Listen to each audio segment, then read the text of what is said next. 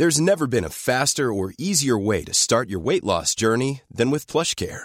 PlushCare accepts most insurance plans and gives you online access to board-certified physicians who can prescribe FDA-approved weight loss medications like Wegovy and Zepbound for those who qualify. Take charge of your health and speak with a board-certified physician about a weight loss plan that's right for you. Get started today at plushcare.com/weight loss. That's plushcare.com/weight loss. plushcare.com/weight loss.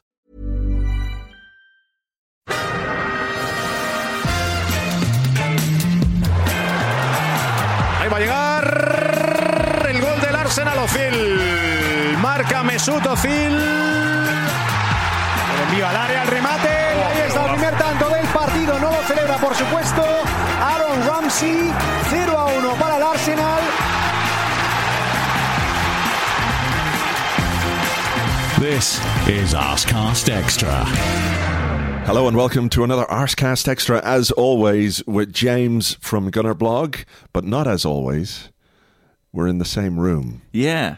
It's quite unusual, actually, for us to be in the same room. This is the first time we've ever done an Arsecast Extra face-to-face. Really? Apart from when we've done a live show. Without an audience there? Yeah. Oh. It's a bit weird, isn't it? It is a slightly odd sensation. It's unusual to be looking at a real person. Yeah. I don't know where to look. Not that your face is objectionable or anything. Maybe we should get our laptops out and open them and just stare into them. It would feel more... Yeah, exactly. More natural. I'll go into the bathroom in this hotel room. Is the lead long enough? We're in a hotel room. Should we make that clear? We are in a hotel room. James has very kindly brought coffee and pastries, a croissant. I remember Tayo did that once while I was away, and I was like, I've got, he set the bar now. Yeah. If I don't bring pastries, I'm out. You're out, exactly. And the pastries are good and the coffee is good, and I need the coffee this morning after what we saw yesterday. But anyway, goodly morning to you. Goodly morning. From London, and Arsenal have beaten Aston Villa 3-2 in what can only be described as... No, I don't know that it can only be described as. There are probably millions of ways that you could describe what went on yesterday, but fucking mental, I think, is one way of putting it. Maybe no way of describing it. It was indescribable. One of the craziest games I've ever seen in person. It would be tempting, really, to call it a complete one-off if I hadn't also watched our last three games before that.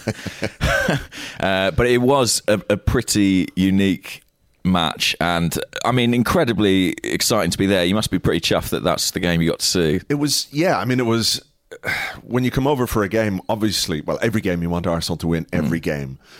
But at half-time, we're a man down, we're a goal down, and I'm thinking to myself, there's no way this team, based on what we've seen over the last few games, is going to be able to win this game. I had no conviction that we were going to be able to do it, even up to the last 10 minutes when we're 2-1 down and you're thinking, where the hell is a goal going to come from? Yeah. But to get that kind of a grandstand finish is really amazing, and to sort of celebrate it with the people around in the stadium, the classic hugging of strangers and what have you, because we'd been through the mill together, because there was a lot of like holding your head in your hands and going, what the fuck is going on, and what are we trying to do, and how are we trying to do it? And there was a lot of concern, from the fans that I was sitting beside and talking to at the game. It was just like, what? Yeah. What is happening, and why is it happening? And then you get that finish, and of course it's quite exhilarating, and you come out then feeling not confused. Well, I think maybe confused is fair enough, I think. Because you're going, that was bad, but we've won. Yeah. And winning is great, but I can't not think about the things that were bad also. Yeah, and also because, for the vast majority of the game, it looked like we were staring down the barrel of a defeat or a draw, both of which would have been really disappointing. I mean, you have to say the atmosphere was amazing yesterday at the stadium. It was a game of two halves in a way, because in the first half, I thought it was pretty lifeless. Yeah. I thought the football we played was lifeless, and I thought the stadium kind of matched that. There were moments, obviously, when the crowd were reacting to some of the positive things that we did on the pitch, but in general, there seemed to be this kind of weight of, like, that classic thing of like you're the team, entertain us, rather than the crowd sort of trying to urge the team along. And I know that's something that often causes debate, isn't it? It's like, is it the crowd's job to get the team up, or is it the team's job to inspire the crowd by the way that they play? And it sort of fell between the two stools. Of course, by the end, it's absolutely rocking. It was bedlam in the stands, yeah. And I mean, maybe that's forged out of a bit of adversity. I mean, maybe the sending off just before half-time, that might have turned the crowd a little bit, against the referee, and that galvanised things. But, I mean, you're right. The second half, it was a complete transformation. And actually something that we talked about a lot with Unai Emery's teams last season, that they were able to play for a half but never a full game. Yeah. And I think this was sort of another entry in that particular list. Yeah. So what did you make of the lineup? There's, I think, something we can discuss in the second part of the show is the Mesut Ozil thing, because we've got a number of questions about that. But Bukayo Saka was given a start on the left-hand side, which I guess was reward for his excellent display in Europe in midweek. I sort of thought that Nelson would start this one and Saka would start in the Carabao Cup tomorrow night, but it looks like probably that's going to be the other way around.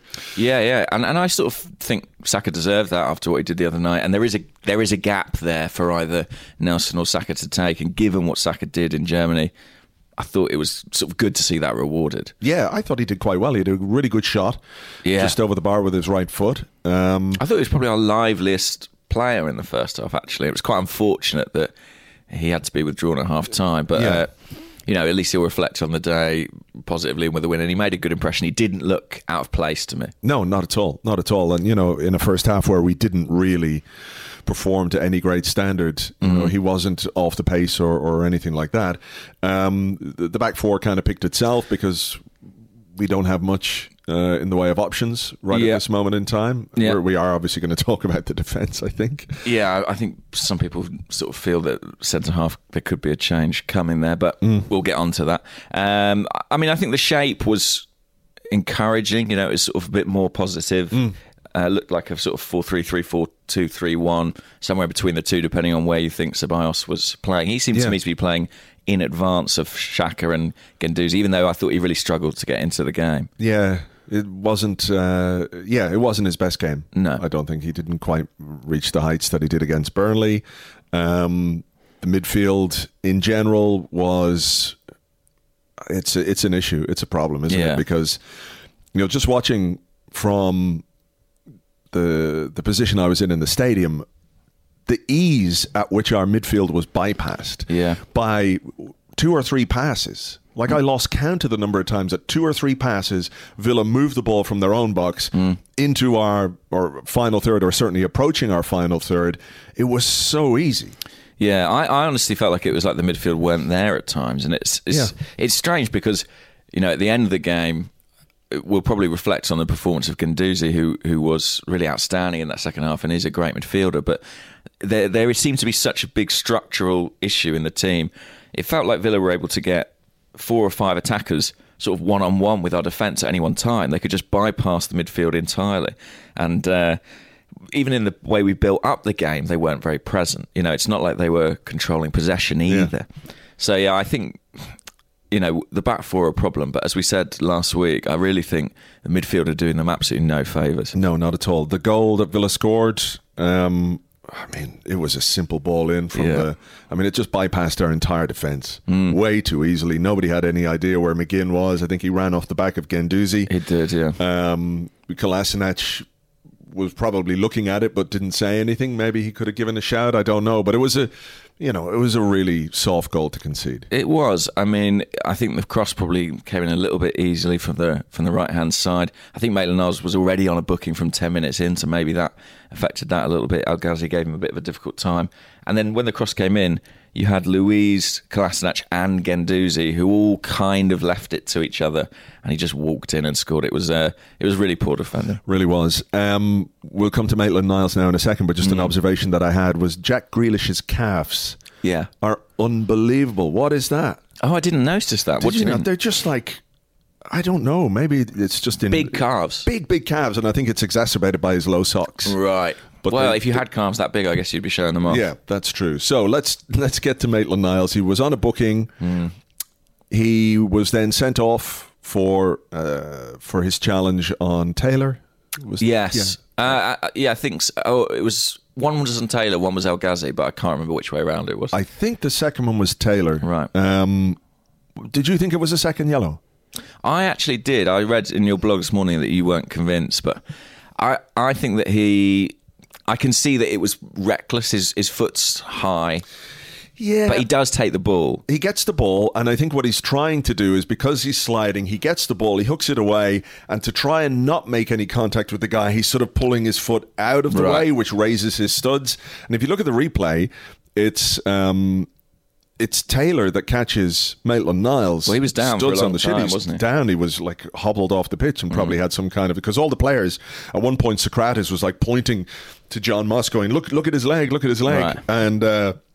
So I think it was harsh, not least because I don't know how John Moss could have seen it. Yes, that's definitely true. He couldn't have seen it. He couldn't have seen it because he had no way of knowing if it was a 50-50, a 60-40, 70-30, whatever it was, because he is so far behind the play. I played football in Spain, a very amateur level, but there was one referee, and it used to be just kind of a running joke. Pardon me. He would not move basically out of the centre circle. Right. Because he was old and slow and fat and lazy. And I looked at John Moss yesterday and he reminded me exactly of that guy. He looks unfit. He's behind the play. Maybe he had some help from VAR with that decision. I don't know, but... He certainly had plenty of time to get it. He'd had the card out of his pocket before there was any consultation with VAR or anything like that, because they did check. I was watching the replay of it again this morning. Right. And they said they've checked for a straight red card and they're satisfied it's not a straight red card. That's what they said on commentary. But by that time, Moss had the card, the second yellow out of his pocket well before that. So I don't think they can tell him if it's not a second yellow. Right. I think they can only check for the straight red.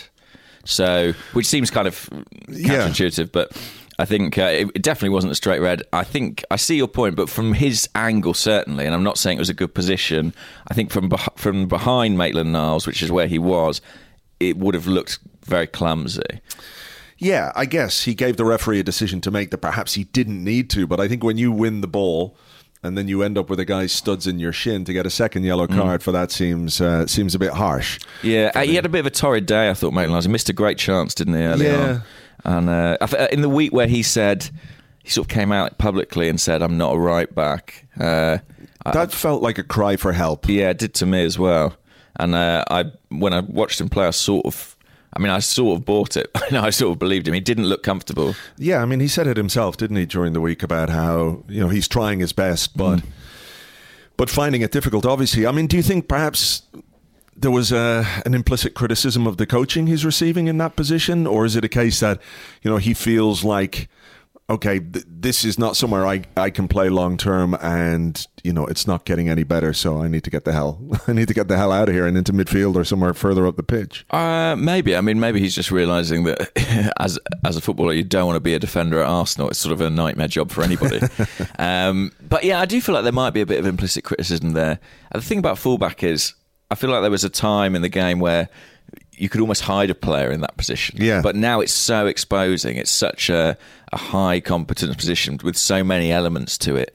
I think expecting someone to just pick it up at 21, I think 22 Maitland-Niles is now, is a massive ask. It's, people will refer back to someone like Ashley Cole, but really he started playing as a fullback around the same age Hector Bellerin did, sort of 15, 16. Yeah. And so, it is a big task ahead of him. I suppose it comes down to that thing that we've always said about Maitland-Niles is he going to get the opportunities in the position he wants at Arsenal? It's probably still his best opportunity to be an Arsenal player. Yeah. Yeah, well, look, he's not going to play our next game because he'll obviously be suspended for that, and we have to wait and see whether that injury was serious enough to keep him out for longer. So Emery had to sacrifice somebody, sacrificed Saka at halftime. Callum Chambers came on. Yeah. That put an end to a brief spell of Granit Xhaka playing right back, which was one of the most frightening things I've ever seen on a football pitch. Before the second half goes on, then we can maybe touch on Xhaka and the reaction to his substitution. Yeah. I mean, around me, it was quite bad. What was it? Did you get the ironic cheers or the boos? There was cheers when the number went up, and then there were some boos, and then there was a realization that Willock was coming on, so a few more cheers, right. that kind of way. I get all the concerns about Xhaka. Absolutely, I do. And I don't think our midfield functions with him in it. I think we've got more than enough evidence to suggest that's the case. We have an ongoing problem in midfield, and one of the common denominators is Xhaka's presence in there. I didn't think it was particularly bad yesterday. I didn't think it was great or anything, but it really feels like the crowd has made their mind up about him. I know Tim Stillman did a piece for the Arsenal Vision Patreon members last week from the Watford game, where he basically said Xhaka came over at the end of the game and was like given pelters by the crowd, by the away fans, and it's transmitted itself into the home fans as well. I mean, it feels like something that players just don't really come back from. That kind of when the supporters lose faith with you to that extent, it's almost impossible to come back from it. Yeah, I think he is a little bit unfortunate in a way, because he's sort of become a symbol of people's frustrations with the coach, I think. Yeah.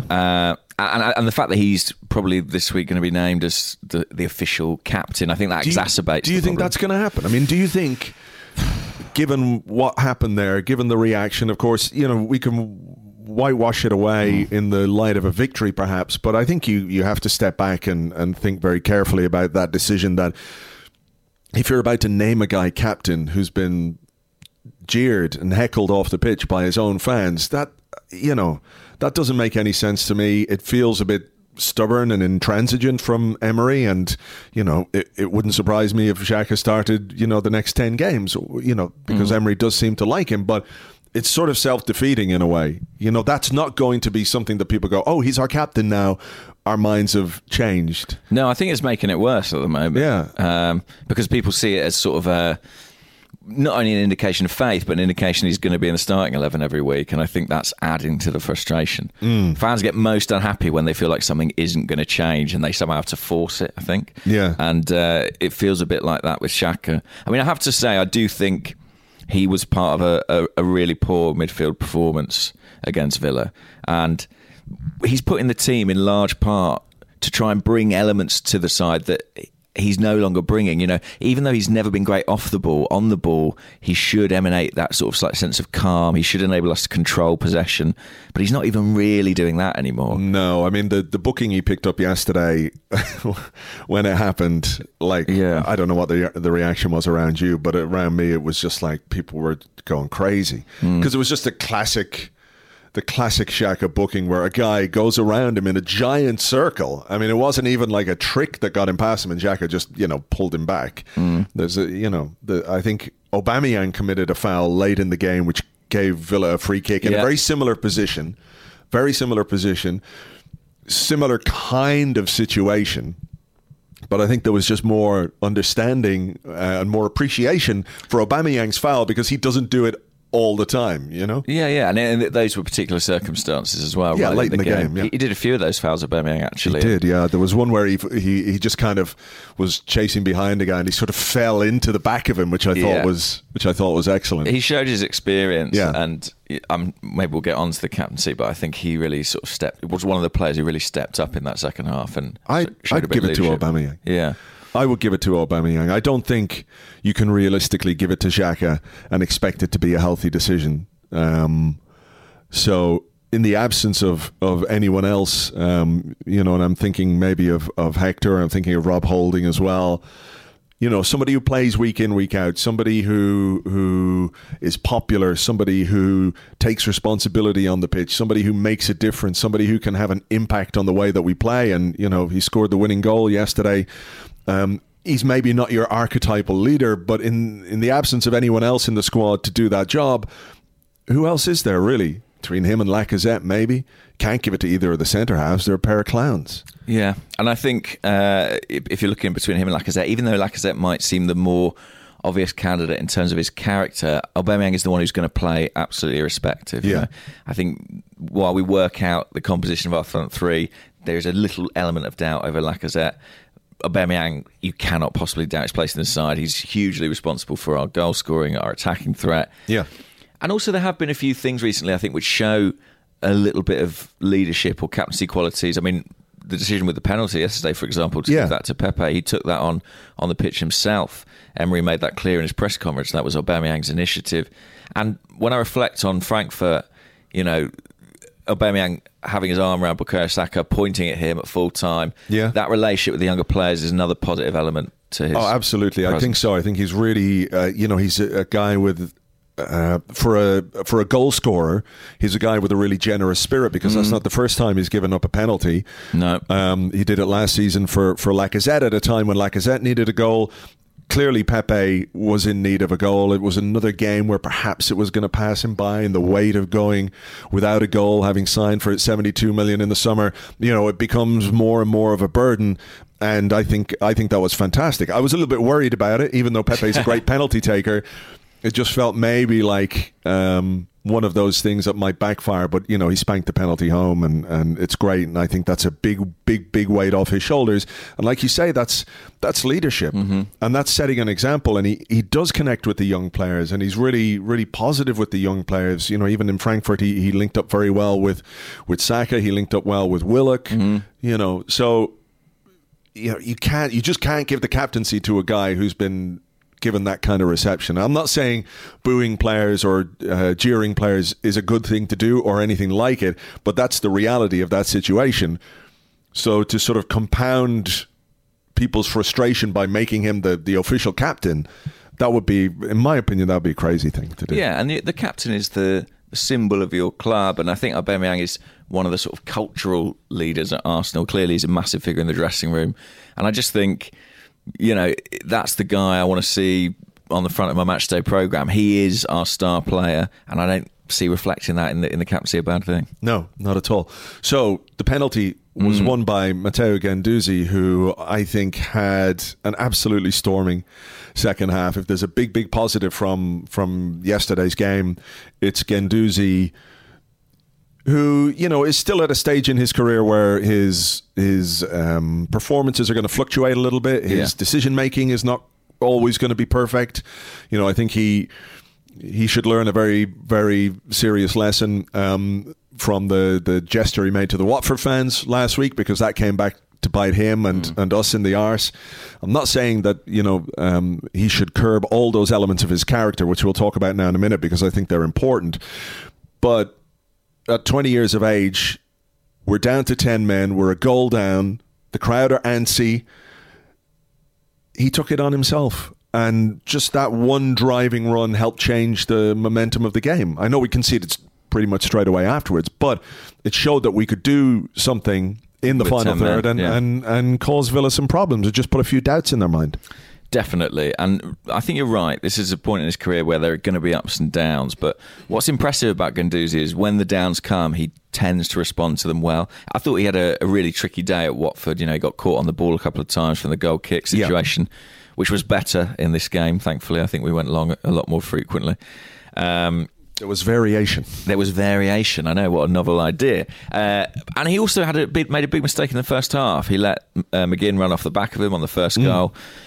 But he does seem to respond really well, and the character that he showed was incredible, really, for a guy of that age. And I know it's something we talk about all the time, but you do have to take the good with the bad from it with him. I mean, that is his nature, and it was the same with guys like, Patrick Vieira is a good comparison, who had that a slightly sort of petulant, aggressive manner. Someone mentioned yesterday afterwards Cesc. Yeah, who had that in him as well, that there was this determination, this will to do something positive on the pitch can manifest itself in behaviour which will not endear him to fans of other clubs, but we can connect with it. I think Emery said afterwards he likes Guendouzi's anger is what he said. But I do like that about him. I do like a guy who does not want to lose, who just will do what it takes. And there's a line, and sometimes you're going to cross it.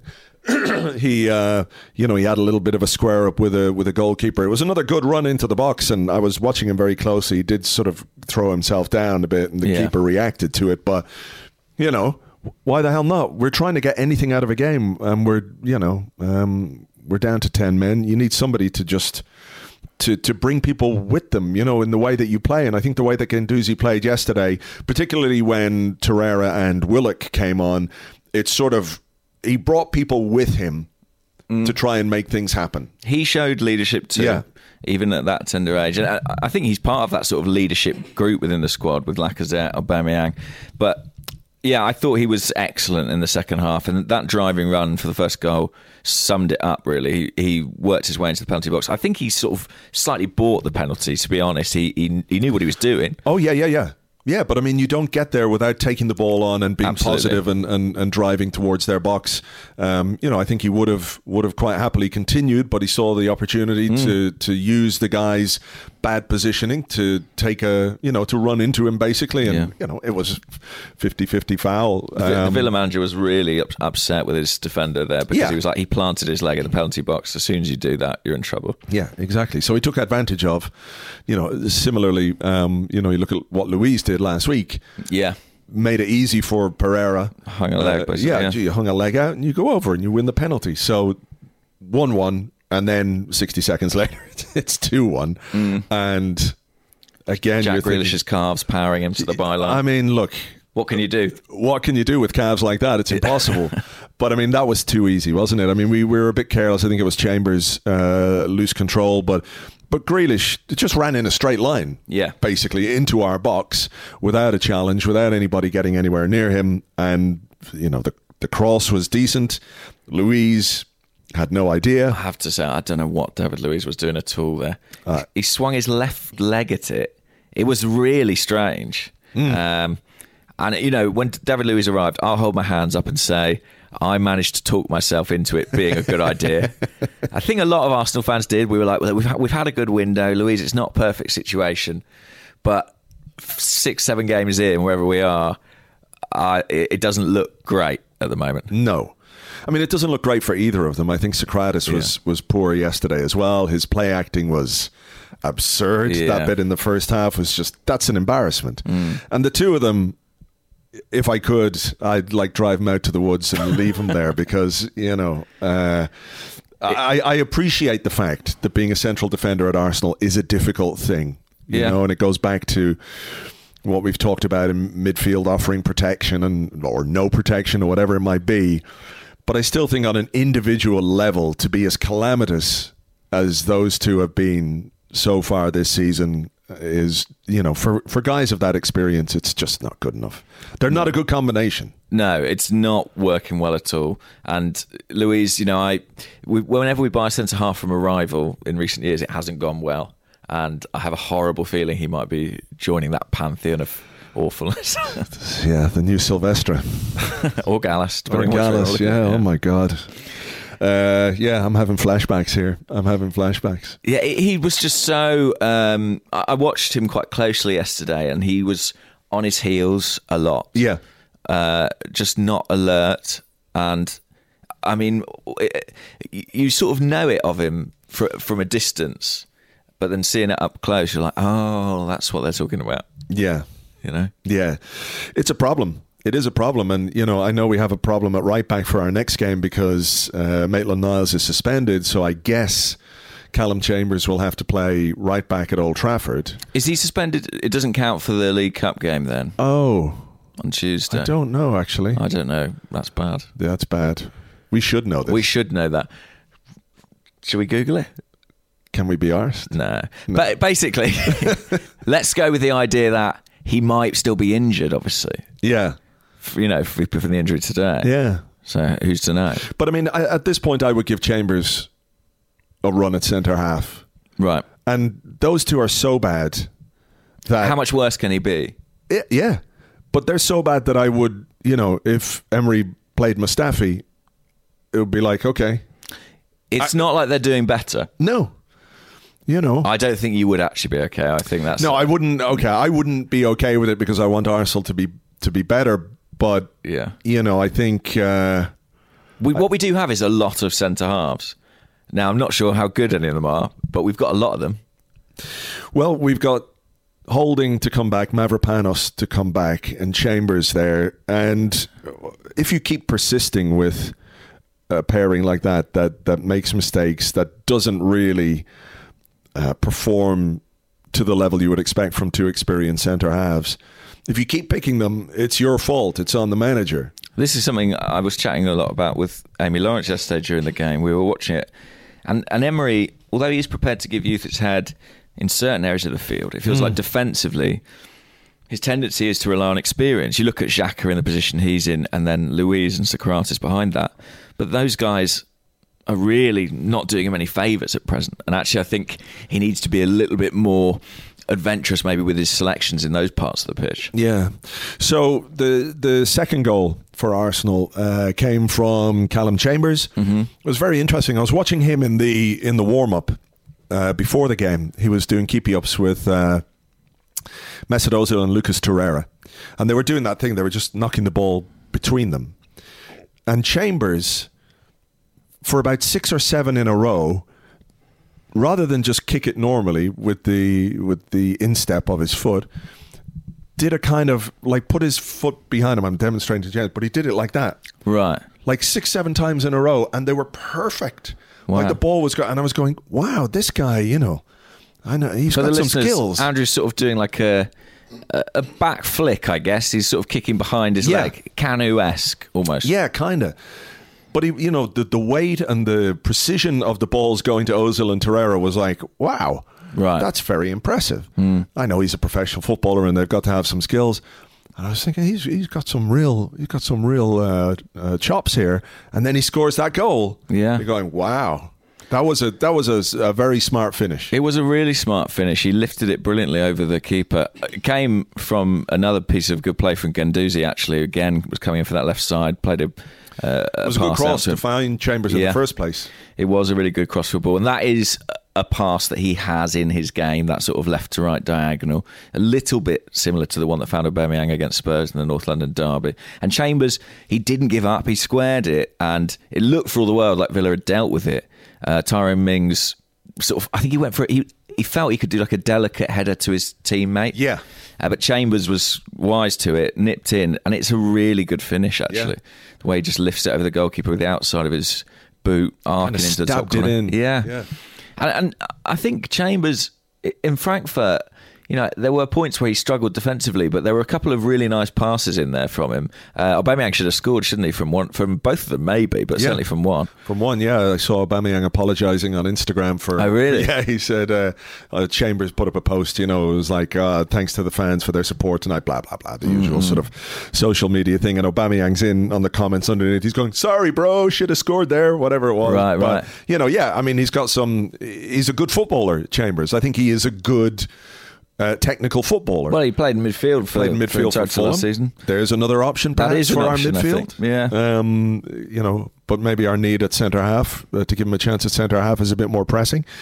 And then we score what turns out to be the winning goal. A couple of minutes later, Aubameyang was fouled just outside the box. Everyone was going crazy about the advantage. Were you aware of this? Because Torreira went on into the box. They were screaming for a penalty. Yeah. The people around me were going, it's a penalty. I was going, he'd already blown. He had already blown. So as it turned out, that was a good decision for us. I mean, strange kind of free kick. Yeah. Because the wall and the keeper should have been. It's the keeper's side. I mean, I've watched the wall. Chambers is sort of in there trying to make something of it. Jack Grealish, I think, is the Villa guy on the end of it, and he doesn't do a great job, to be honest. He sort of slightly half turns away from it, but it is kind of almost too easy the way the ball finds that corner. I mean, wonderfully easy. Just watching it again here. It was Aubameyang and Pepe stood over it. Yeah, they had a good discussion, didn't they? Watch it here.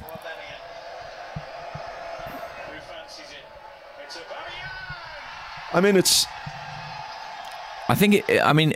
a great free kick, no question, but it's a bad wall as well. It's a bad wall and bad keeping. Like if your goalkeeper, if Leno had let that in at the other end, oh yeah, nobody would be that happy. No, and I'll tell you this: I was sat next to a journalist who covers Aston Villa, and he was saying Villa fans will be absolutely furious. Having been in the position they were in twice against 10 men, they made a real hash of it. They couldn't keep... I mean, it's a familiar story for Arsenal fans, but they just couldn't keep any control in the game. No, well, we know all about that. Yeah. So, I think towards the end of the game, we saw it out reasonably well. We won a lot of free kicks. There was an issue with a Socrates potential handball. Did you see it again? I have seen it again. It's one of those. His arms are sort of by his side, but it does strike him sort of in the upper arm, doesn't it? He leans into it. Yeah, seems to lean into it. Like, had that been given as a penalty, I wouldn't have been that surprised. No, I think it probably is, but I think there's a decent shout against Jack Grealish as well in the other penalty box, maybe for a handball. I can't remember. I don't remember that one. I think he's trying to clear it, and it comes off his hand in a sort of very obvious way. So, I'll take that. But it was. It was not a done thing at 3-2. I thought we were a little bit more cynical than we have been in the past defending Leeds. Yes, I mean, we've talked about Aubameyang and making fouls. I think Torreira has this remarkable ability to look on the brink of death before springing back to his feet. Yeah. And that's good. It kind of eats up time, that sort of South American gamesmanship, if you like. I think Leno got a booking, didn't he? As well? Yeah, second. I mean, that was harsh. That was harsh one. Considering the fucking Villa keeper the entire game had been taking an age over his goal kicks, and Leno just sort of took the ball and was going to pump it down, and Moss was over immediately to give him his yellow card. That's 2 in 2 games now for Leno for the same thing, isn't it? It must be something they've been told to clamp down upon, because I think it's been quite harsh on both occasions. And yes, I mean, it did result in that delicious thing where the goalkeeper who's been taking his time with the goal kicks then has to hurry. That was hilarious. Yeah. That was good fun, actually, because everybody was laughing at him. And of course, I mean, you must have particularly relished, I don't know if you could see him, but John Terry was on the sidelines. I did see John Terry on the sidelines. Yeah. Yes, that was good. I had a good view of John Terry a few times in his shorts, full kit wanker. It was enjoyable because, as the game sort of went out of Villa's control, John Terry and the coach were sort of in a huddle trying to work out what's going on. You could see their exasperation. You could see they couldn't do much to sort of stem the tide. And given that we had 10 men, that is pretty remarkable. I mean, I came away from this game thinking, oh my God, this team is an absolute mess. But you have to say, it didn't feel like we had 10 men in that second 45 minutes. No, it didn't. I mean, we haven't... I think when we've played against 10 men, we've been worse than when we played with 10 men. Under Emery, a couple of times we've played against 10 men and found it really very difficult. Vicarage Road last season is the one that always springs to mind. Yeah, of course. Yeah, the Watford game. And you have to give the team credit for their character and for not giving up, and you have to give Emery a little bit of credit for the substitutions that he made as well. I think Torreira and Willock made a difference. I better turn the sound down off my computer again. And to come back and to take 3 points in a game like that, in circumstances like that, was fantastic. And as we said, the stadium was rocking at the end of it. Everyone was delighted with the win. But here comes the but, I guess. It's sort of like how you can't analyze this game in a serious way by just talking about how great it is that we won. I mean, we were 10 minutes potentially from a defeat at home to a newly promoted side after the shambles that was Watford. I think questions persist over Emery and all that, but, it could have potentially been the game that ended his Arsenal career. I think so. I think when we were losing it felt a bit Wigan-y, didn't it, to refer back to Arsene Wenger's. It felt like a huge moment for Emery, and he came through it, and the team came through it. But I think it's difficult to argue they came through it convincingly. It just shouldn't be this hard, should it? No, and you know what sort of was something I thought about was very early on in Emery's reign. Darren Burgess, who was the strength and conditioning guy or head of high performance or whatever it was that he was called, did an interview, and it was sort of with an Australian outlet, and it was what's different between Wenger and Emery, and this was in August of last year. And I'm paraphrasing here a little bit, but what he said was Emery is super focused on the defence. He's really focused on making Arsenal more defensively solid, because from there you can build, a cohesive team, an attacking team, or whatever. And that's always stuck with me, because here we are a year and a bit later, and if anything, we're worse as a defensive team. Defensively, we are worse. And we don't look like we're improving. And I think Emery said after the game, our challenge is to improve and to improve defensively.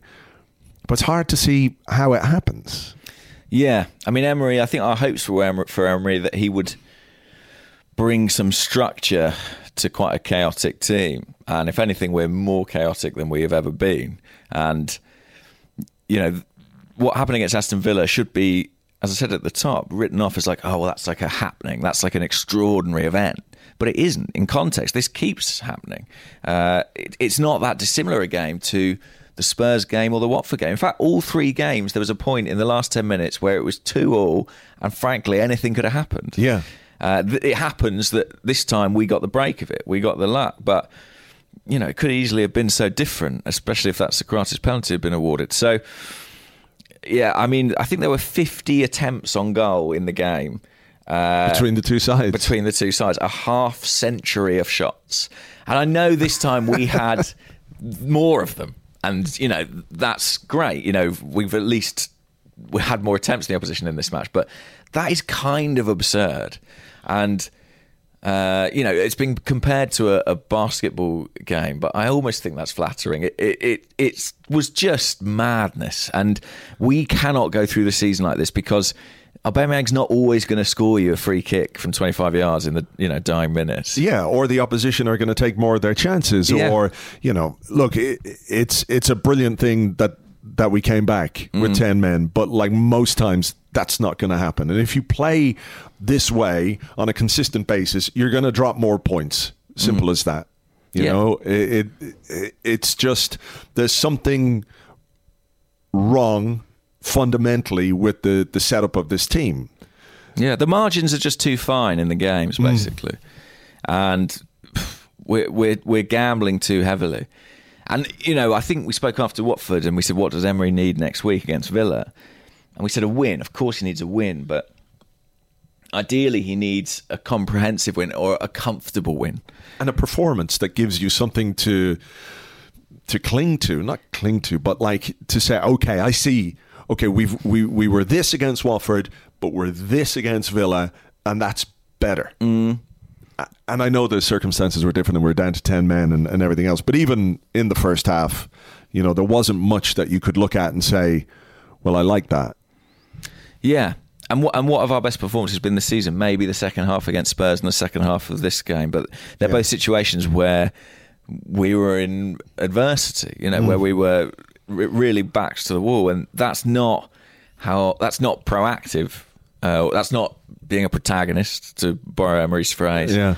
And I think you touched on something really important there, which is, he's not bringing the qualities to the team at the moment that we need him to. Yeah. So I do think that although we got the result, and in the context of the weekend, it's a really good result. I mean, a lot of the teams around us dropped points, didn't they? Yeah, Spurs lost, Chelsea lost, United lost. So the three big points, no arguing with that whatsoever. No arguing. But I think there are still real concerns, over this team. And, it's still back to the drawing board, I think, after this game. I think maybe there are some things perhaps that he could take clarity from. Some lessons, maybe. Some lessons. So it's like, okay, if your midfield never functions or doesn't really function on a consistent basis with Granit Xhaka in it, don't play Granit Xhaka. Go a different direction. You've got four young dynamic central midfielders in there. You've got Willock, Torreira, Guendouzi, Ceballos. Those are other options that you could choose from. If your central defenders are a shambles, stop picking both of those central defenders. There are things maybe that you can take some lessons from. I just feel like he wants to just hammer a nail in that does not want to be hammered in, Yeah, that's it. And I think ultimately selecting Socrates, Luiz and Xhaka, those are conservative choices. And and conservatism has been an issue for Emery in his decision making. It's this interesting thing where, like, I think most fans would say Emery is conservative with a small c in a lot of what he does, and yet he's producing these wild, chaotic, frenetic games. He is not. It's like the capacity, the attributes that he has that should be his plus points. Yeah, he's not even really delivering against those. Yeah, that's really interesting, isn't it? Yeah. There is, like, it's chaotic, I think, is a really good word. He's a pragmatist who is failing to be pragmatic, and that's a real concern. And I have to say, Manchester United look a real mess, but despite winning this game, would not be going to Old Trafford with a great deal of confidence. No, me neither. But that's a bridge we can cross a little bit later in the week. I think conversation for another day. Yeah. Exactly. All right. Well, look, let's leave it there for part one, unless there's anything else you can think of from that game. I think we should just take another moment just to reflect on Spurs, Chelsea, and Man United losing at the weekend. That was terrific. That was good. I'll raise an empty cup of coffee to that at this point. All right, we'll take a break. We'll come back with your questions and more in part 2 right after this.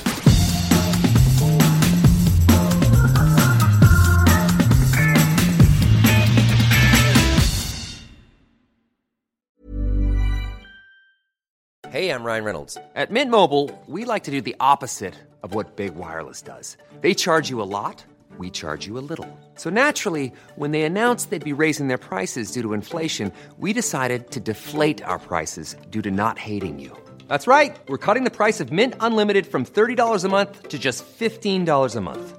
Give it a try at mintmobile.com/switch. $45 up front for 3 months plus taxes and fees. Promo rate for new customers for limited time. Unlimited more than 40 gigabytes per month. Slows full terms at mintmobile.com.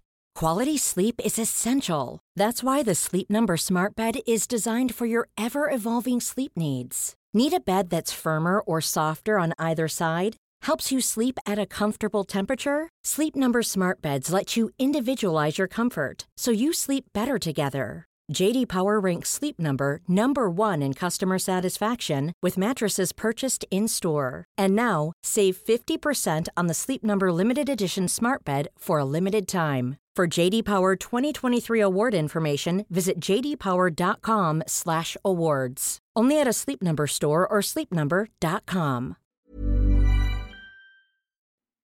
Welcome back to the Arscast Extra. This is part 2 of the show where we answer questions that you sent to us on Twitter at GunnerBlog and at Arsblog. Also on the Arsblog Discord server. I forgot to do Facebook today. Sorry, Facebook folks. But I forgot. I'm in a strange place and it's not my usual routine. So there you go. I'm going to start because we have a number of questions about this. For example, Schwinn, who's at AFC Schwinn, says, Mesut Ozil, discuss. Kieran Concannon, who's at Scrumpy Lungs on Twitter, says, if Emery doesn't trust Ozil when we need a goal at home against a newly promoted side, when can he be trusted? What is his purpose? And how do we solve the issue of 15.6 million going down the drain and becoming increasingly harder to shift? And there's also one from Sebastian here, who's at Despo_hockey.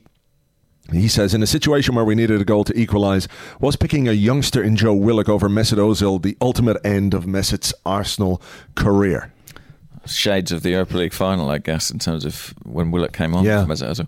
He didn't even warm up, I don't think. Not in the second half. No. He did in the first half. In the first half, they rotate, so everybody has a little run. Everyone has a little jog.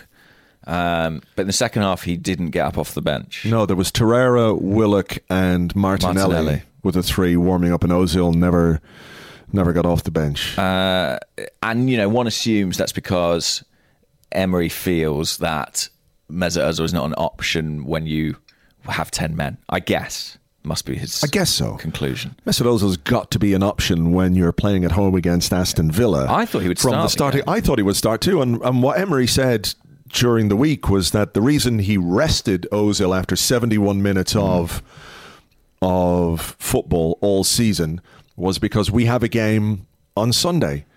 We're resting him for the game on Sunday. Implied in that is basically I want to keep him fresh for that because, I want to start him. But he didn't start him. And I don't know. It just feels like, It feels like this thing is starting again, that this is going to become an issue, a bigger and bigger issue. Is it sort of not our fault, but are we sort of foolish to play into it almost? Because it's not new, really. Do you know what I mean? We all know Unai Emery doesn't really see Mesut Ozil as a big part of his plans. It's been clear for the majority of his reign. What's changed, really? No, I guess nothing significant has changed. I mean, it felt in pre-season like there might be a bit of a sort of rapprochement, didn't it? Yeah, it did look. I mean, he played a very significant role in pre-season. He played the games. He played the game against Barcelona. And then, of course, that incident happened, which put paid to the start of the season for him and Kolasinac. But I do wonder if it's being handled well, or as well as it could be. You know, so Emery says he's rested after 71 minutes, and everyone goes, yeah, of course. Rested. Yeah. You know, nobody believes that. I feel like a bit of honesty would probably help. Yeah. I actually, call me gullible, but when he said that, I was like, well, maybe he is going to start him on Sunday, and I can kind of see that he might think, I don't trust him to play 3 games in a week. Yeah, of course. And I could make a certain sort of logic there, but the fact that he then left Ozil out, and I don't really think that anything that happened on Thursday changed that. I mean, ultimately it came down to a straight choice between Ozil and Ceballos, didn't it? Yeah. And he went for Ceballos, so which it feels like he's going to do when he can. Yeah, I mean, it's really awkward and expensive, certainly. Yeah. I mean, I'm not necessarily convinced that, you know, if Mesut Ozil plays, we're a much better team. I really think that with Ozil there is still this thing of kind of slightly harkening back to a different time. You know, we think we've got the Real Madrid Ozil on our bench, but I don't think we do. I think that's fair, but I still think we've got a player who could contribute. And when we talk about Arsenal having difficulties in controlling a game, I do wonder if Ozil, in the similar role as Ceballos yesterday, could give you that technical control in the opposition half that allows you to play more of the game in their half and towards their final third. Whereas Ceballos is a bit more frenetic, isn't he, in terms of how he wants to play and the way that he plays. Whereas Ozil, there is a calm, there is a, okay, it's languid or it could be slow. You might call it whatever you want. But certainly in terms of having technical control of a game, he would give you that. But obviously that's not something that Emery particularly fancies. No, but I sort of think that if I look at the Arsenal midfield and I'm like, who are the players who should give you that technical control? In all honesty, probably the two that I would pick would be Ozil and Xhaka. But I think there are other aspects of those players' games that means they're sort of not really the right players for this league today. But he still picks Xhaka every week. You're right. That's the contradiction, yeah. Yeah. He still picks Xhaka every week. So is it an issue not necessarily of style of player or what they can do on the pitch as character? Maybe. I mean, I know something Emery's always insisted upon, and what was fascinating was to see Per Mertesacker talking about it really openly with Mesut Ozil. You know, he was like, Unai Emery wants, this was at his book launch, he wants Mesut Ozil to be, I'm paraphrasing here, but, you know, absolutely as fit as he can be every single day and work as hard as he can work. I mean, I don't think, the fact that Per's prepared to say that publicly, I think tells you it's sort of an open secret what Emery's problem with Ozil is. I think it's, you know, his intensity in training and in games. And I think he probably almost feels like, if I pick him, what message is that sending? But if there's a game you're going to play him in, it's Aston Villa at home, isn't it? Yeah, and look, there's a very realistic prospect of Ozil outlasting Emery. Yeah, for sure. He's got this season and next season remaining on his deal, hasn't he? So, and I think he knows that. I think he must be aware of that. Yeah.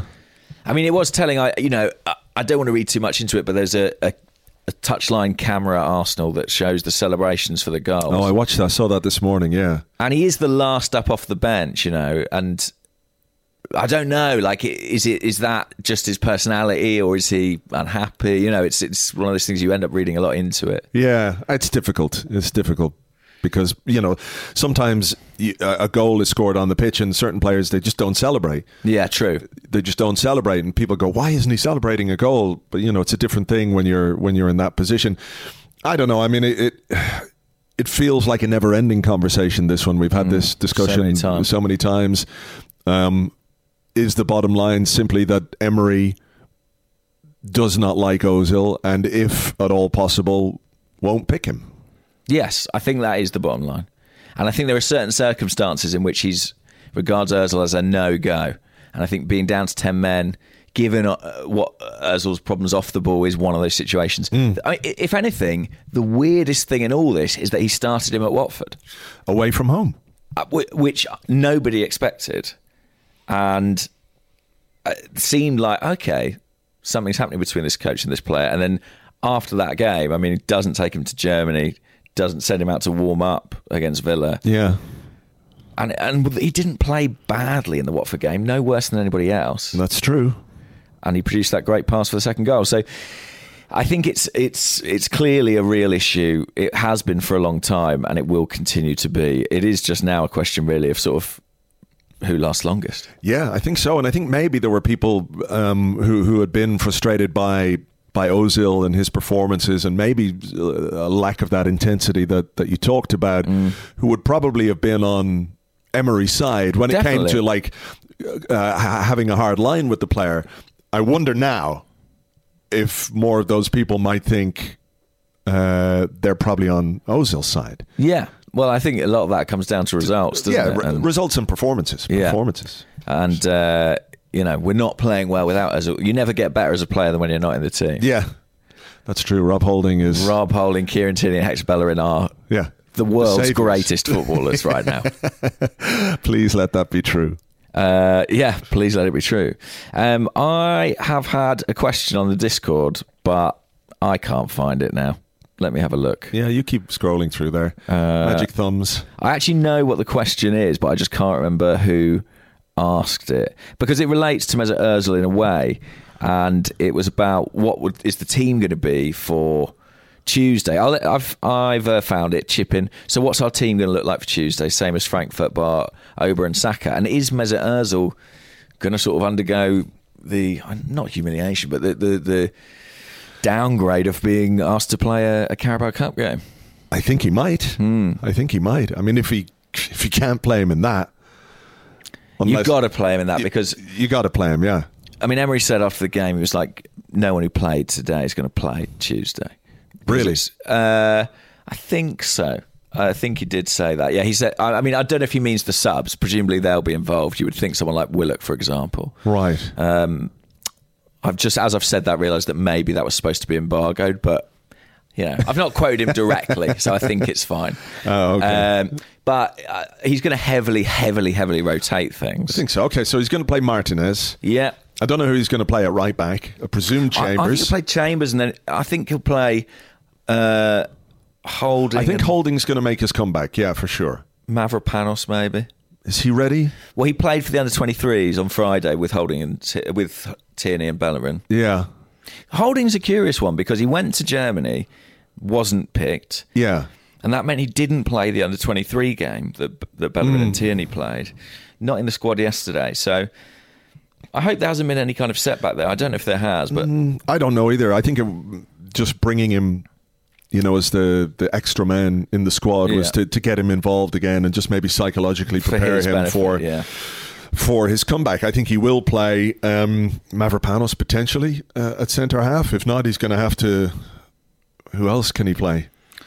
I really don't know. If Zach Medley's available, maybe. I guess that's an option. Left back. I mean, it really depends what they think about Bellerin and Tierney in terms of, are they going to give them any minutes in this game? Yeah, Friday to Tuesday. I mean, they only did an hour each, Bellerin and Tierney. I can't see them doing 90 minutes on a Tuesday, that's for sure. No. I think maybe they'll be involved in the matchday squad. So, Kolasinac again? Maybe. I mean, a lot's being asked of him, but we don't have really an obvious left back. Yeah, there's nobody else, is there?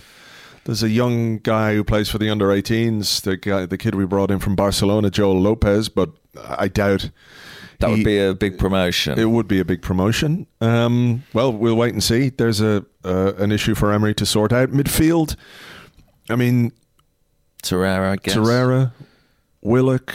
Wouldn't surprise me to see Robbie Burton involved. He could be involved, yeah. Mesut as we say, yeah. Reece Nelson, Martinelli, Saka's an option.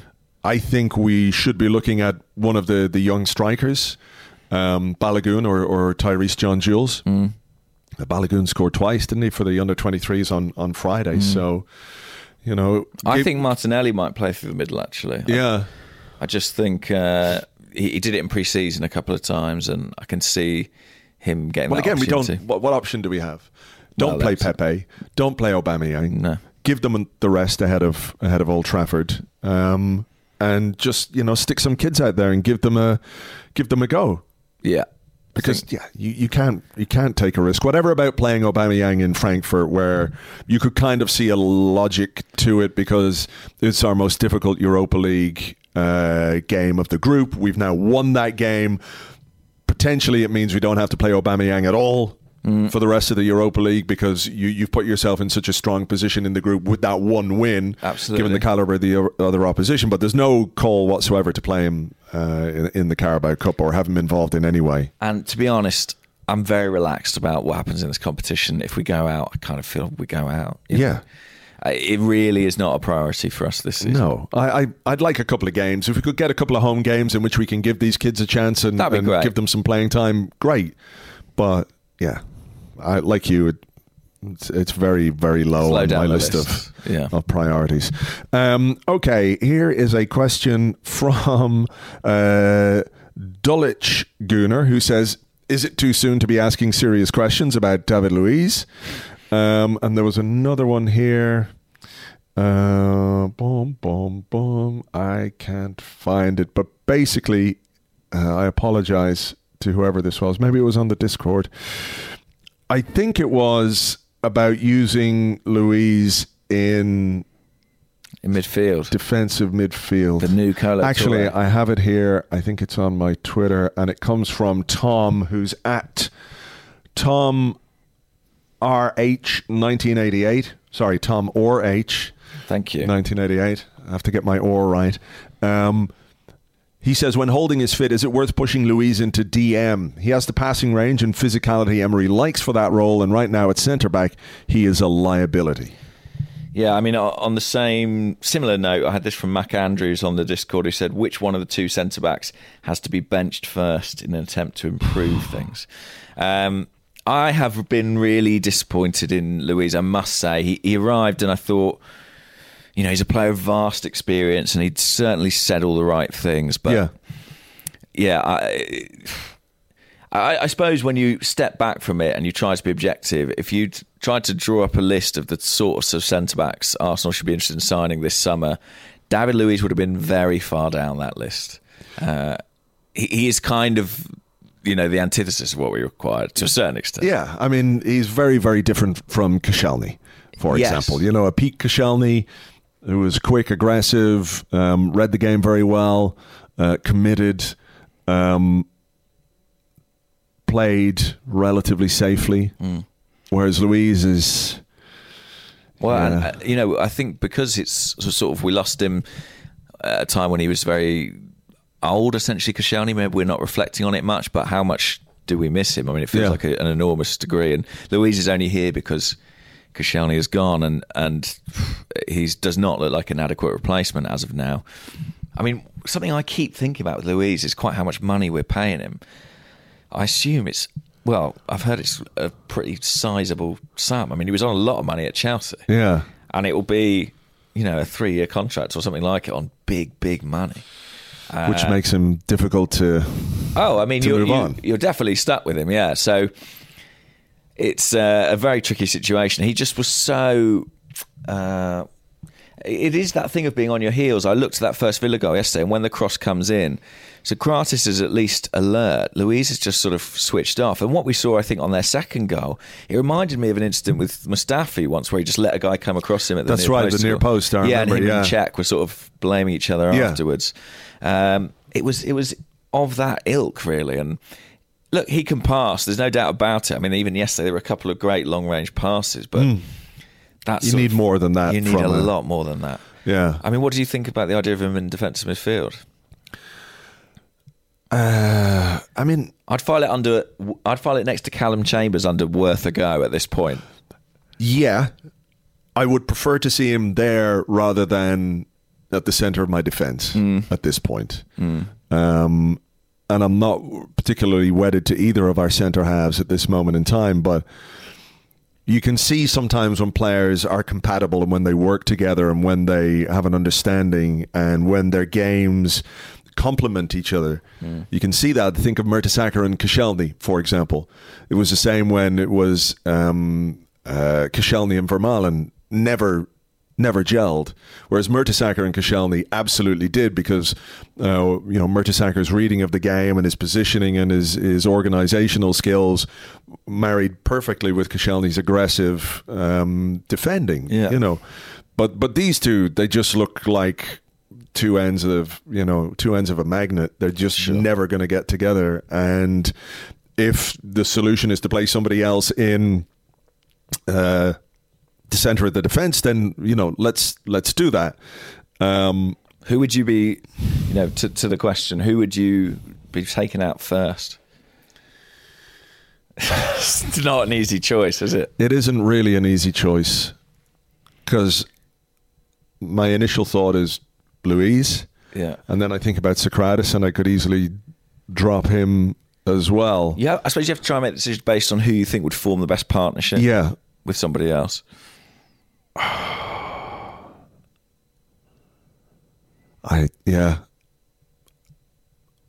don't know. Yeah. Well, it's hard to predict that chemistry. Yeah. And Socrates and Holding, it's not something we've seen a great deal of, so it's difficult to gauge that. But Holding's still coming back as well. Chambers is a bit of an unknown quantity with any of these players next to him. Yeah. Yeah, it's so difficult. It's so difficult to know. I mean, I think Chambers, I would give Chambers a go. I know he's probably going to be needed at right back in the next game, which puts paid to any change at the centre of our defence, because I think Old Trafford will be way too soon for Holding. But yeah, Chambers deserves an opportunity in there. And yeah, my gut is telling me Luiz should be the guy to make way. And if Emery wants a big guy in his defensive midfield position, which he seems to do, a big guy who can pass, well, Luiz can give you that. Yeah. So maybe that's worth a go. It's not why we bought him, but you just can't keep carrying that level of ineptitude. Yeah, I mean, I suppose that replacing Xhaka with Luiz is maybe doing a little bit like for like, and that's not necessarily a good thing. Some of their problems might be similar as well. Like I said earlier, I think he does have other options there, and he does have ways of reshaping that midfield without Xhaka and without Luiz. But there might be games where his experience and his ability on the ball is useful. And if he's further away from our goal, then you would like to think it makes us a little bit more secure. This is a question from Ollie Tucker on Twitter, who's at OllieTucker93. And Ollie says, any thoughts on Reece Nelson's situation? Started the season well enough, but then left out midweek. Suddenly finds himself leapfrogged by a younger player and not trusted to help turn around a game when desperately needing goals. How big is this midweek for him? I think it's big, yeah. I think in some ways he's been a little bit unfortunate, because if you think about... was it the Burnley game where he scored the disallowed goal? He scored a goal. Well, he didn't score. Yeah, and he came off at halftime. He was sacrificed at halftime. Where if Monreal was half a foot offside or something like that, had he been onside there, Nelson would have scored his first goal. It would have been a different experience for him. And since then, he's found it difficult to get back into the team. I thought that Saka played in Frankfurt because he was going to play Nelson today. But I guess Saka's performance meant that Emery wanted to reward him with another start. Not sure you can argue too much with that. If a player comes in and does as well as Saka did, and you immediately bench him, even if you can explain to him, look, I want you to play in the Carabao Cup. I think this is a game that's more suited to you. But he gave him that start, and fair play. He gave him the start. I think Nelson will start against Nottingham Forest. And I think maybe there is a little bit of pressure on him, and maybe it's not a bad thing. Yeah. Maybe it's not a bad thing for him to realise that he's got to produce a little bit. There's talent there. My concern is that in the final third, the decision-making isn't quite there with Reiss Nelson. Just not quite. Like, it's a half a second off, like a pass isn't quite, and that's something we need to see improve. If he can do it against Nottingham Forest, he could take a step forward. But it is a big chance for him, I think. Yeah, it's still early in the season. I think that against Newcastle, I thought Nelson had a decent game on the opening weekend. I think people were quite impressed with him, but he's not had a huge amount of opportunities since then. And I think against Watford, he had a bit of a nightmare cameo. I mean, it was a difficult situation to come on in, but he didn't make a good impression. Yeah. So, yeah, I think he does need a performance against Forest just to reassert his talent, really. Very few people will doubt his talent. I think everyone at the club recognises he's a very gifted player. Yeah. The question now is, has he got those other ingredients that prove to be the difference, really, between just being a promising talent and someone who makes the grade?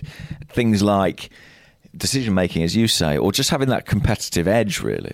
Yeah, the character to realise, okay, maybe Saka's taken a little step ahead of me here, and Joe Willock is playing more regularly and all those kind of things. But that could be a driver. That could be something that really gives him a bit of extra motivation as well. Yeah, I don't doubt he's got more skill and can do more flicks and tricks than someone like a Guendouzi, but does he have those elements of his character that will enable him to perform at this level?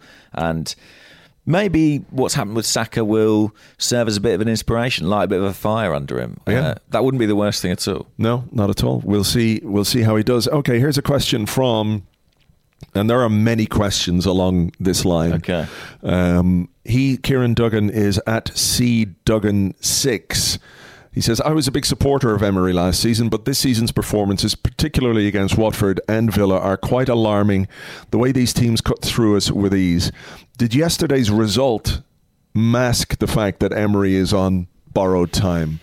And a lot of questions along the same lines.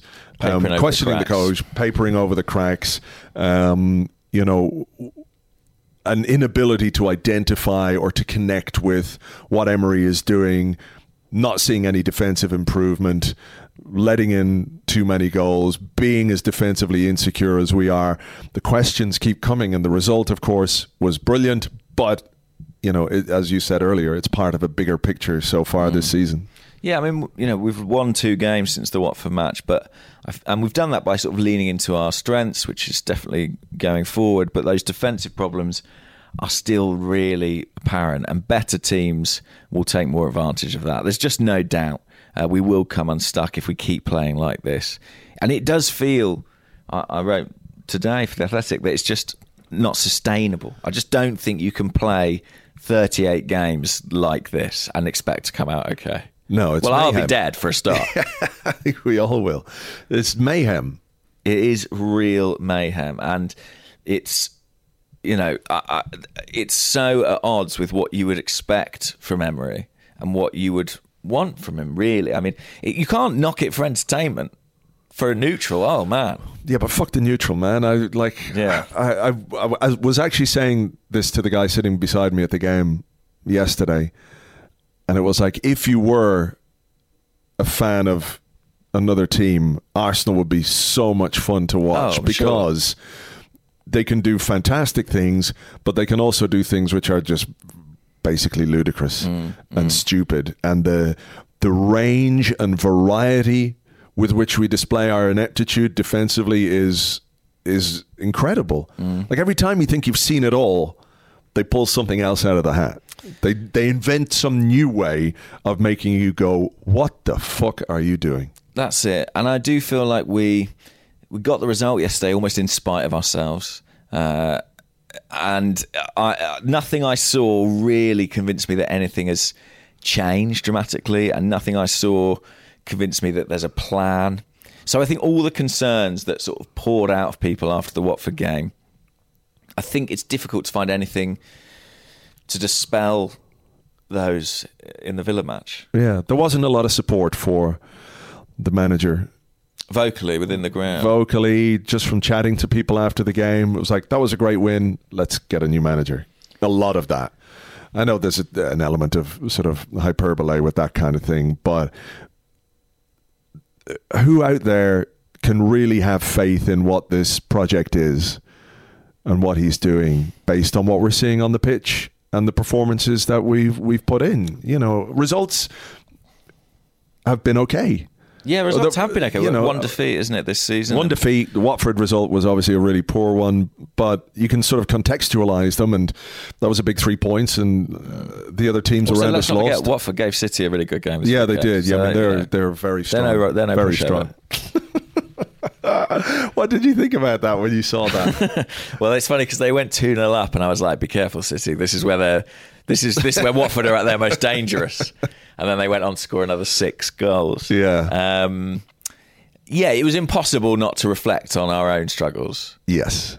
But we know that City are a very different outfit to us as well. I mean, they are miles ahead, as are Liverpool. Of course. And the weird thing about the situation we're in is I feel like this sort of collective awfulness of the teams between 3rd and 6th will perpetuate the situation.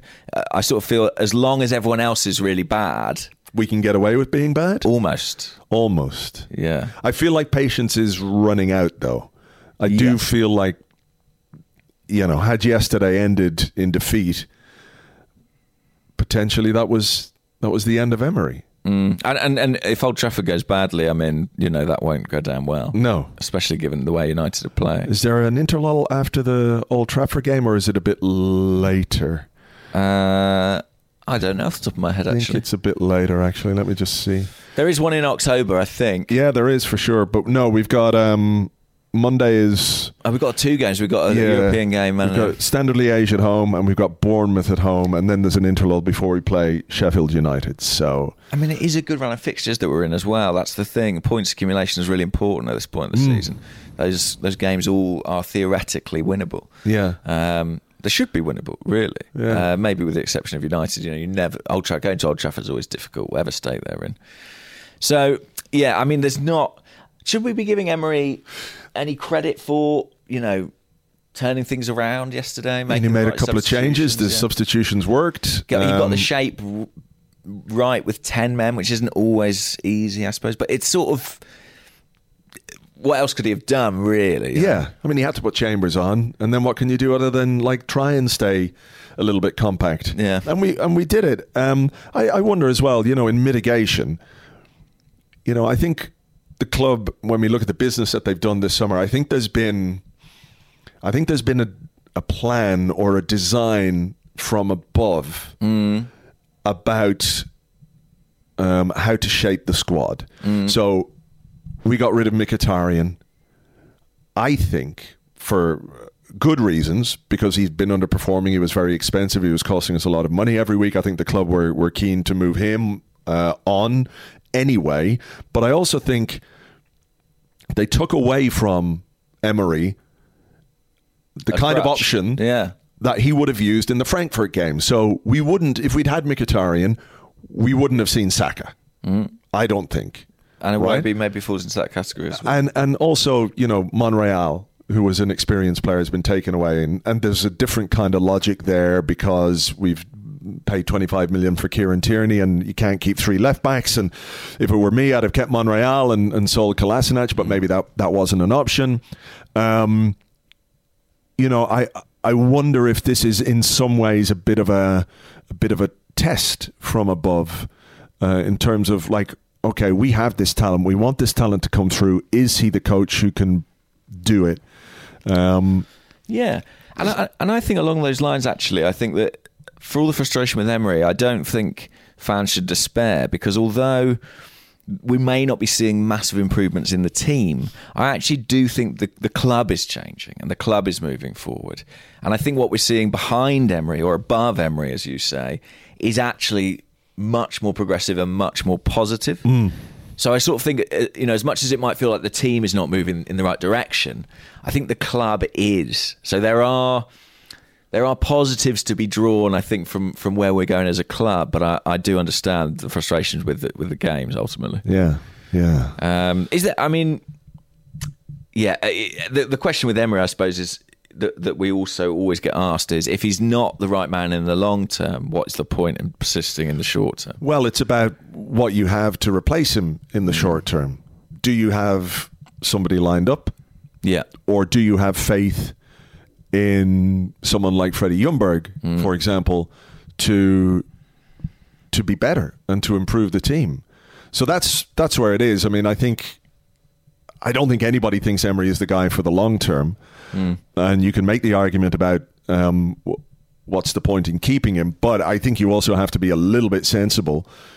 If you don't have somebody else that you think is good enough or can make things better, yeah, you're kind of stuck with the status quo. But maybe it makes it important that you find that solution sooner rather than later. Yeah, I think that's fair. What else have we got here?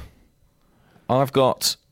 Oh, no, I don't think I'm going to do that one, actually. This question was about, is there something positive you'd like to say about Emery? But I don't think... I mean, it's going to be... By the time we thought of something... Yeah, and you have to be somewhere soon, so... Yeah, have you got any more? I've got one more. I think I've got one more because then you've got to... I've got to go and audition for a Christmas advert. This is exciting. Yeah, I need to get myself feeling all Christmassy. Yeah. I need to. Are you going to be like the sad penguin in the mawkish John Lewis ad? Yeah, I play like a dying penguin, and then someone brings me a Christmas present, and I'm cured, or something like that. Yeah, exactly. And you go sailing off in the air with a snowman, with a pop song that's been re-recorded with piano. And yeah. So a really good pop song, but like slowed down and ruined, made basically ruined. Yeah. Like all those fuckers who did the slow versions of Dancing on My Own by Robin. Yeah. Fucking assholes, every single one of them. Okay, this is a final one from Top Bin, who's at TopBin_football. He says, what end product would you be satisfied from Pepe this season? For me, it's 10 goals, 8 assists. Hopefully he can win some penalties as well. I have to say, that doesn't sound unreasonable, but I do think it's interesting how conservative some of the numbers are for Pepe, given I think what some of the expectations and demands have been on other Arsenal players in the past. I feel like we should be asking for more than that, really, for that kind of outlay. But I'm not sure we'll get it. I think what would I be happy with? I'd be happy with 15 goals, I think. Given that I think he's going to play every game. Yeah. I think he should be scoring that many goals. I mean, look, he had a great season before he joined us, and he scored whatever amount of goals 22. It was, 22 goals. So 13, I think, the season before that. You'd want to get him. You'd want to see him in double figures for sure. You'd want to see him in double figures. But I mean, yesterday was only the second time he started in his favourite position. Yeah, that's true. And I think it will be very interesting to see how he performs. You know, big if we can become a more cohesive attacking team, but also if he's got someone like Hector Bellerin, who I think we all would say gives us something down the right-hand side that makes us a bit better than we are right now. I did think that yesterday, you know, having consistency in that partnership and someone who's more comfortable in that position, I think will really help him. Yeah. I mean, look, he got the penalty yesterday. What did you make of his overall performance? Kind of like his other ones. It was okay. There were some nice moments. I think he might be holding on to the ball a bit too long sometimes. Yeah, sometimes. And I'm not sure he quite...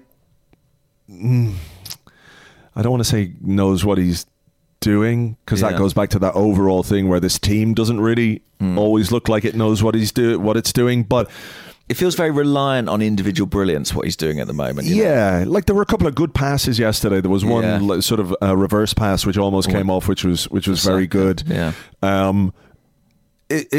He's just sort of looked to me like a player who doesn't quite feel like he's at home yet, if that makes sense. Like he's settled in, and maybe the goal will be a big help there. Maybe that was a millstone that was around his neck.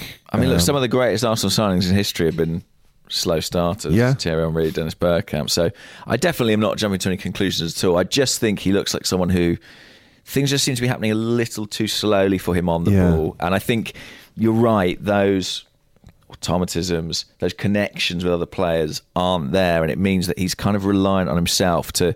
And if that means beating two men to get a shot away, he'll try and do it. But he's playing in front of a different midfield every week. Yeah, so some consistency of selection in that area of the pitch might help. Consistency of formation would help as well.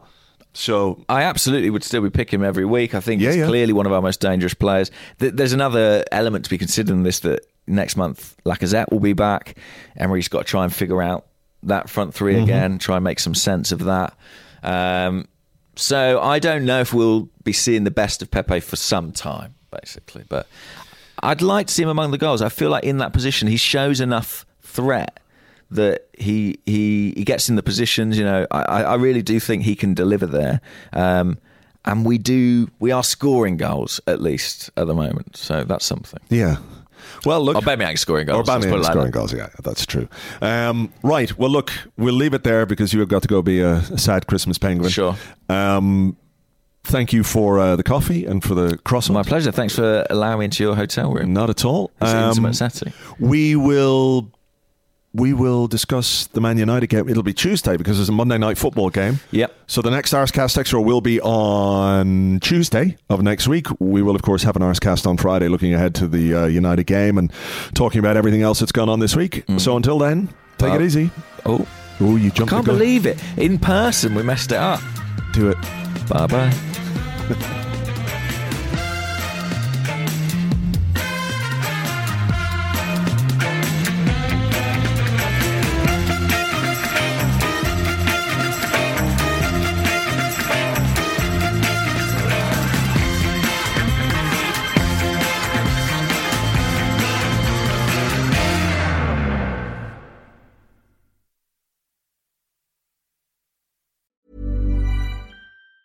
Hey, it's Danny Pellegrino from Everything Iconic.